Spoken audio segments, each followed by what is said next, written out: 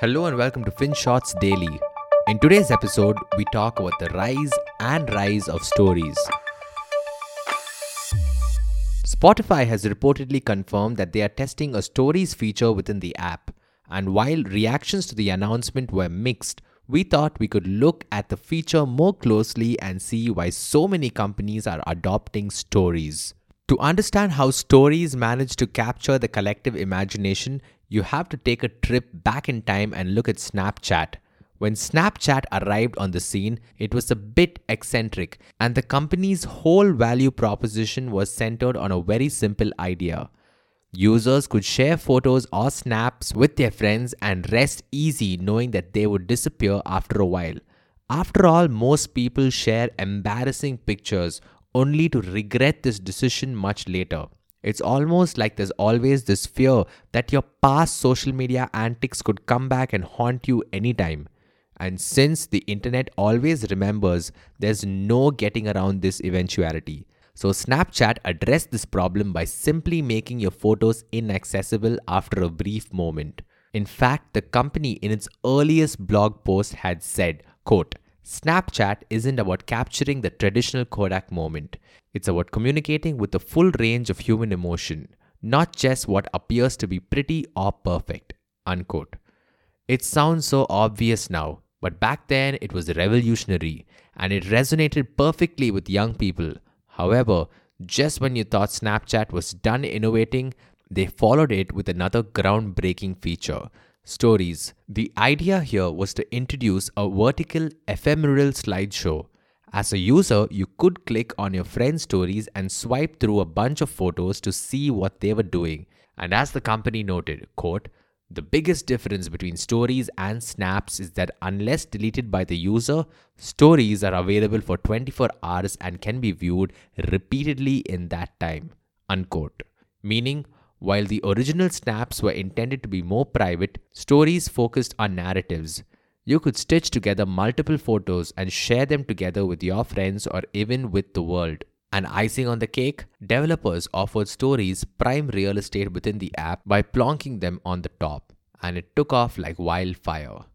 Users loved the idea, advertisers wanted more of it, and other social media companies wanted to replicate it.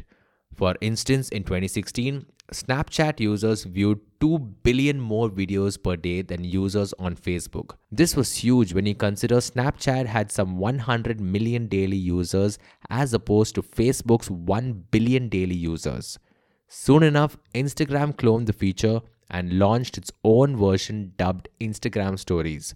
And the feature found wide acceptance once again from users and advertisers alike. In 2018, it was reported that 1 in 5 Instagram stories posted from a business account received a direct reply from the users. In fact, Instagram stories directly contributed 10% of all ad spending on Facebook. Then, in a conference call during the same year, Facebook CEO Mark Zuckerberg noted, quote, we expect stories are on track to overtake posts and feed as the most common way that people share across all social apps. That's because stories is a better format for sharing multiple quick video clips throughout your day. Unquote. Eventually, every app had its own take on stories. After Instagram, Facebook and WhatsApp adopted the feature. Bumble, a dating app, launched its own version, so did YouTube and Skype. Netflix has a section in the app where users could swipe through trailers, clearly a different avatar of stories.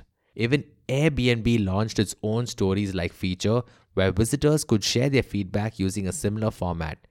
And what was supposed to be just as a cool Snapchat gimmick metamorphosized into a social media essential. Think about it. Until recently, every social media app focused on vertical scrolling.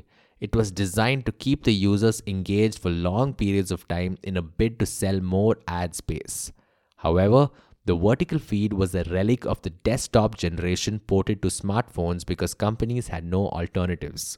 Users found it tedious and there was a clamor for newer features, specifically designed for content consumption within smartphones.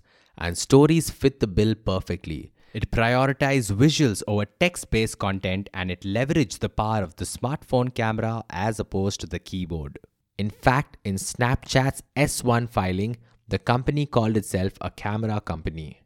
Not a social media company, not a messaging company, but a camera company. It also said, quote, images created by smartphone cameras contain more context and richer information than other forms of input like text entered on a keyboard, unquote. Obviously, that's not to say that visual content will replace text-based content, but it does add a different dimension that's indispensable to users and advertisers today. It's fresh, it's ephemeral, and it's always changing. And perhaps Snapchat summarized this bit succinctly when it said, "Your story never ends, and it's always changing. The end of your story today is the beginning of your story tomorrow," unquote. Thank you for listening to today's episode. FinShots Daily is available on a bunch of streaming platforms such as Spotify, Apple Podcasts, and Google Podcasts. So make sure you follow us on your favorite podcast streaming platform. Until next time.